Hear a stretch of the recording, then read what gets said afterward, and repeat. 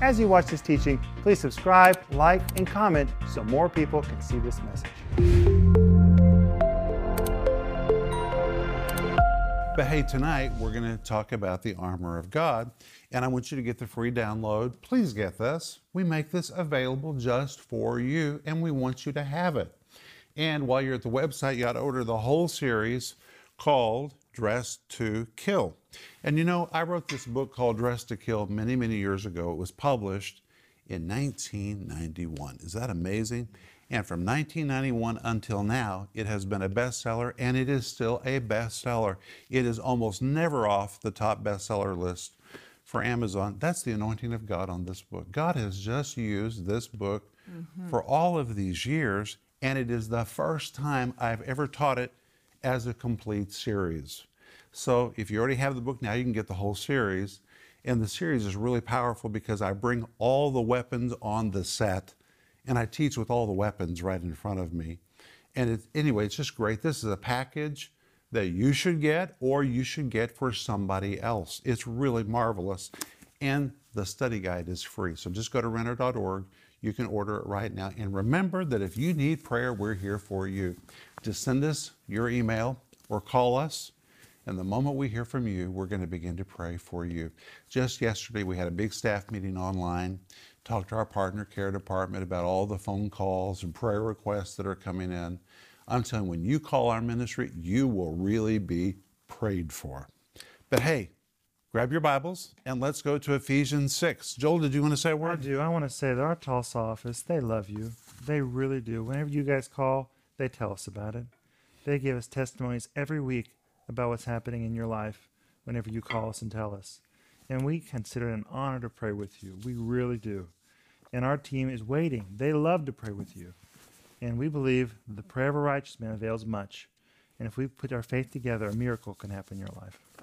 Well, let's go to Ephesians 6, and tonight we're going to begin in verse 14. And in Ephesians 6:10, Paul says, "My brethren, be strong in the Lord and the power of his might." In verse 11, he says, "Put on the whole armor of God, that you may be able to stand against the wiles of the devil." Then in verse 12, he says, "For we wrestle not against flesh and blood, but against principalities, against powers, against the rulers of the darkness of this world, against spiritual wickedness in high places."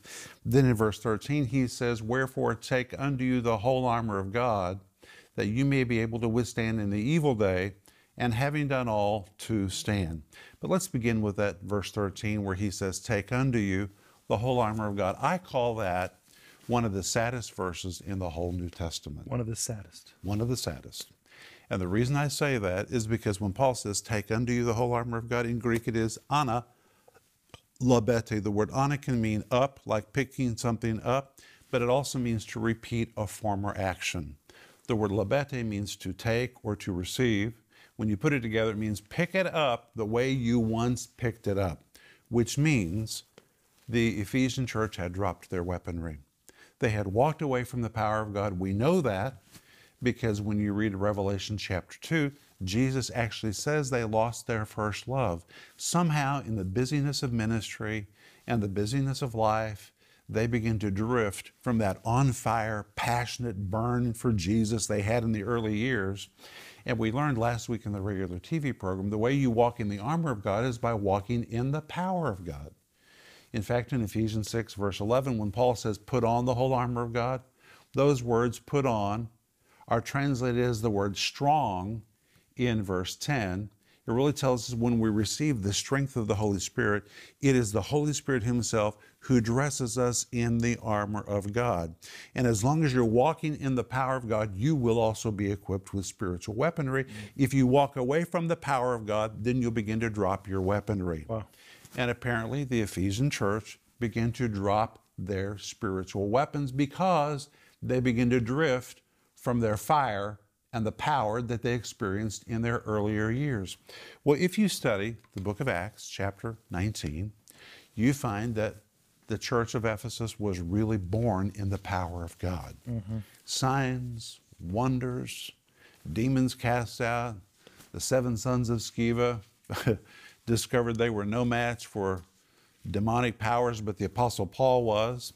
We're told in Acts chapter 19 that God wrought special miracles by the hands of Paul, and there was such an eruption of power that they began to burn all their books and their pagan occultish fetishes, and people began coming to the Lord. The Greek says, like a stream. I mean, just streams of people were coming to the Lord. And the church of Ephesus was born in the power of God. But you know that by the time that you come to Revelation chapter 2, where Jesus addresses the church in Ephesus, he says, I have somewhat against you. Mm-hmm. The word against is the word kata. It describes a downward strike. I have a strike against you is what it really means, because you've left your first love. It doesn't say they abandoned it or they rejected it. It says they left. And the word left is a translation of a Greek word which means to release something. Just in the busyness of ministry, they got busy. And I think we all know on this home group tonight, and you know, that even though you began with a powerful experience, if you don't really hold on to it and do what is necessary to rekindle the fire, it can kind of become just a commonplace experience, and you begin to lose your appreciation for it. You get busy with activities at home and at work, and even get busy with activities at church, and you begin to adjust to the fire until you begin to lose the awareness of it, and you begin to drift from the power of God. And I think that we have all been guilty of that. And you have to be very engaged in maintaining your fire, which is why you ought to order my book called A Life Ablaze. That book is about the 10 essential fuels you need to stay on fire. But you have to really work to stay on fire. Amen, Paul? Amen. How many years would it be from Acts 19 to Revelation chapter 2? 30, 40 years? About 30 years. Mm-hmm.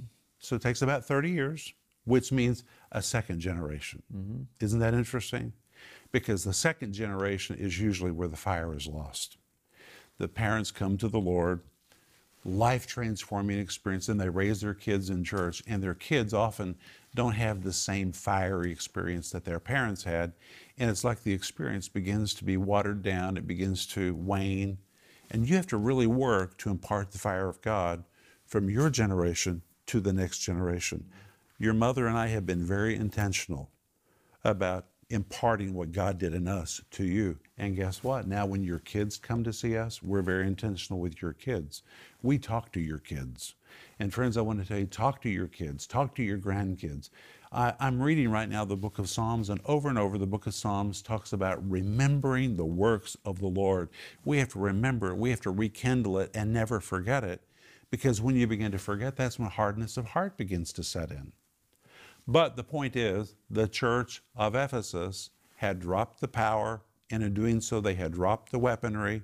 The good news is, Paul says, take unto you analebete, which means repeat the action. If you've walked away from the power of God, you can pick it up again. It's not over. You can pick it up again. Amen? Amen? That's encouraging. In Revelation chapter 2, you were talking about it, Dad. Verse 2, Jesus says wonderful things. I know all the things you do. I have seen your hard work and your patient endurance. That's great. Jesus notices your hard work, but I think Jesus doesn't want us to get into maintenance mode. He wants us to remember our first love. He wants to have those passions that we used to have. And whenever you said analebete, pick up those things that you used to pick up. Yeah.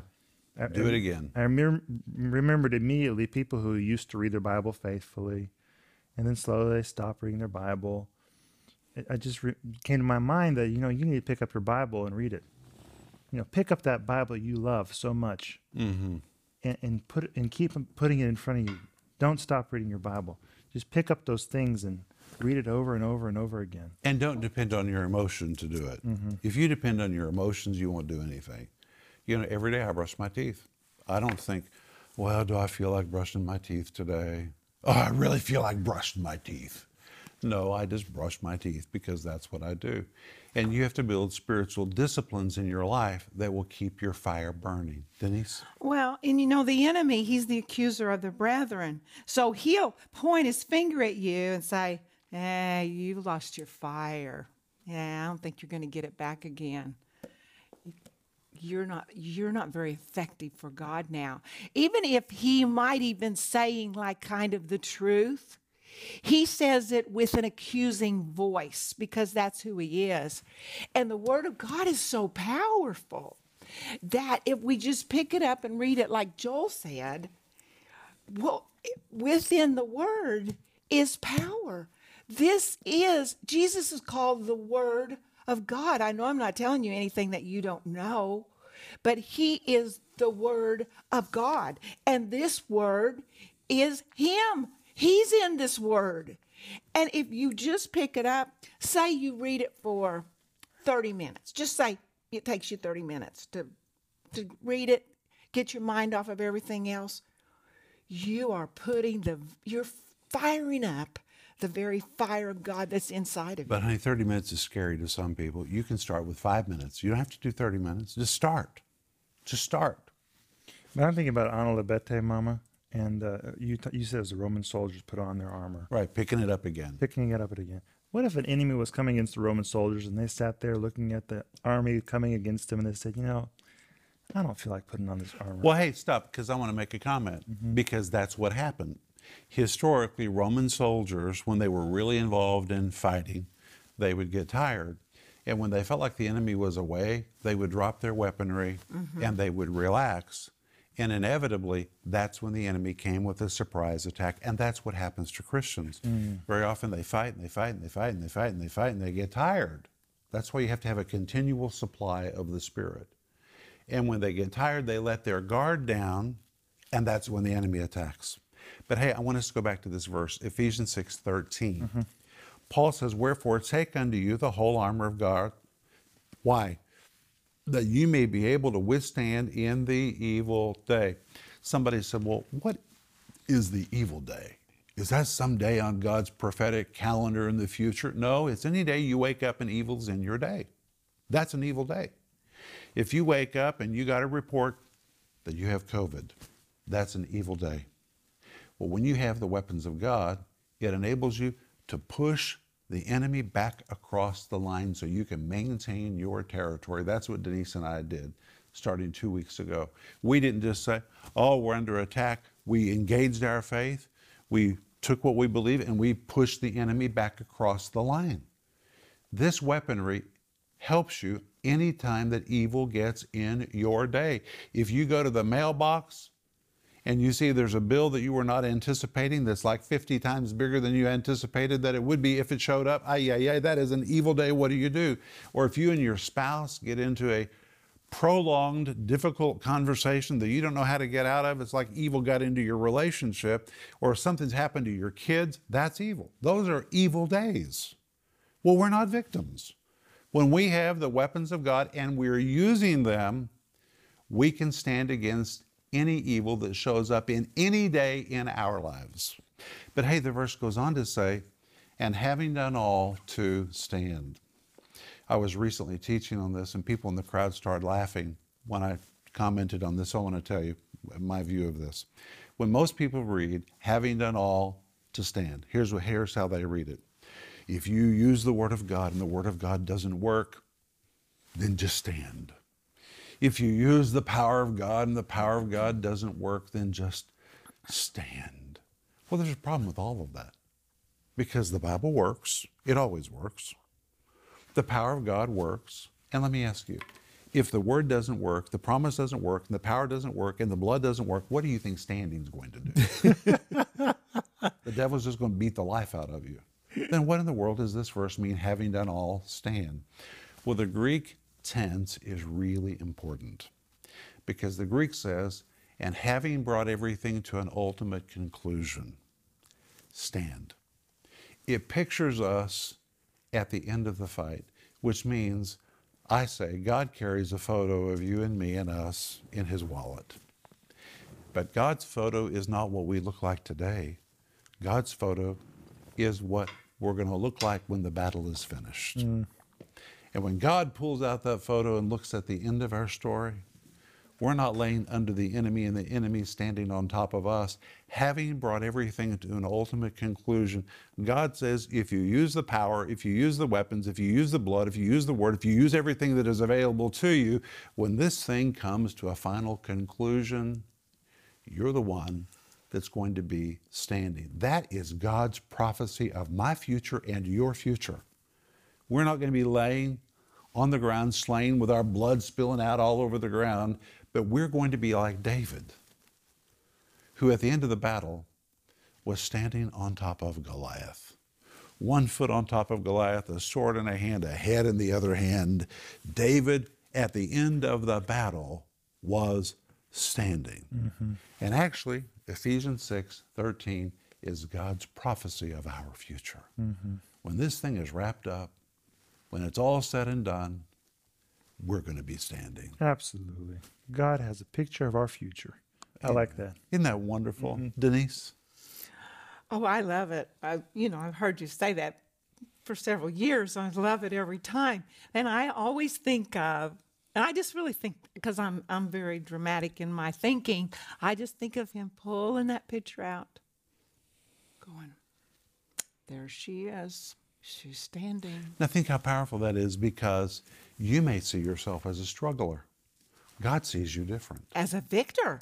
He sees you, when this thing is said and done, as more than a conqueror. And you know what, Rick? His vision is true. Amen. Ours can lie to us, but his is the truth. Amen. But my friends, if you need prayer, please call us at 1-800-742-5593 or email us at prayer@renner.org. Okay, go to bed. We'll see you tomorrow night. We're going to pick up in Ephesians 6, verse 14. Bye-bye. If you enjoyed that teaching, please like, subscribe, and comment so more people can see it.